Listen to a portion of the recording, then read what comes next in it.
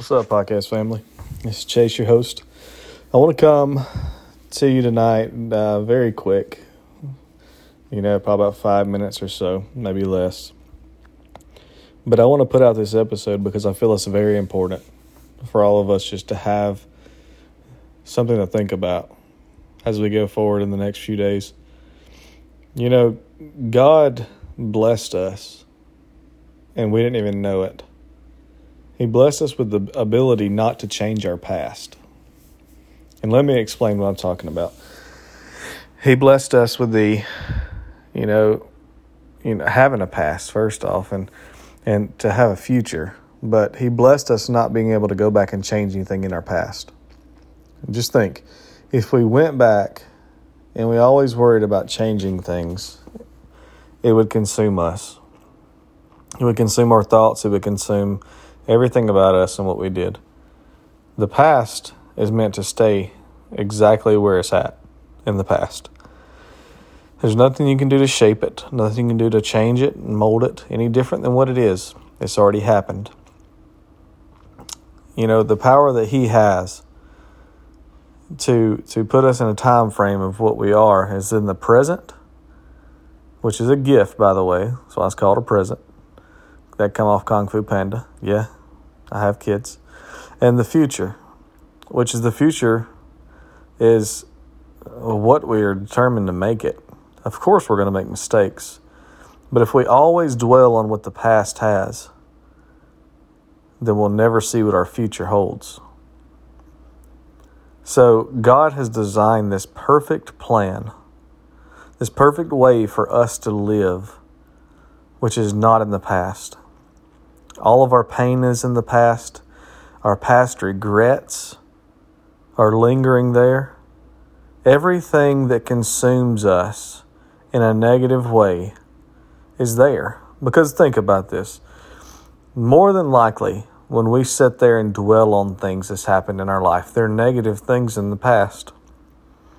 For the majority of it, right? The decisions that we have made, the hurts that people have given us, the lives that we lived in the past that we regret, the stupid decisions we made, or everything we think of negative is always there. We hardly ever think of the positive things, because our positive, for me anyways, is the now or the future. That's the way I think of positivity. Usually anytime I look back in the past, it is of something negative. And I hate to say it like that, but, when we live life and the things that stand out the most is our regrets, God designed that for a reason. Because we're not meant to dwell on those things. There's nothing we can do about it. There's nothing we can do to change those. We have to move forward. We are not made to live in the past.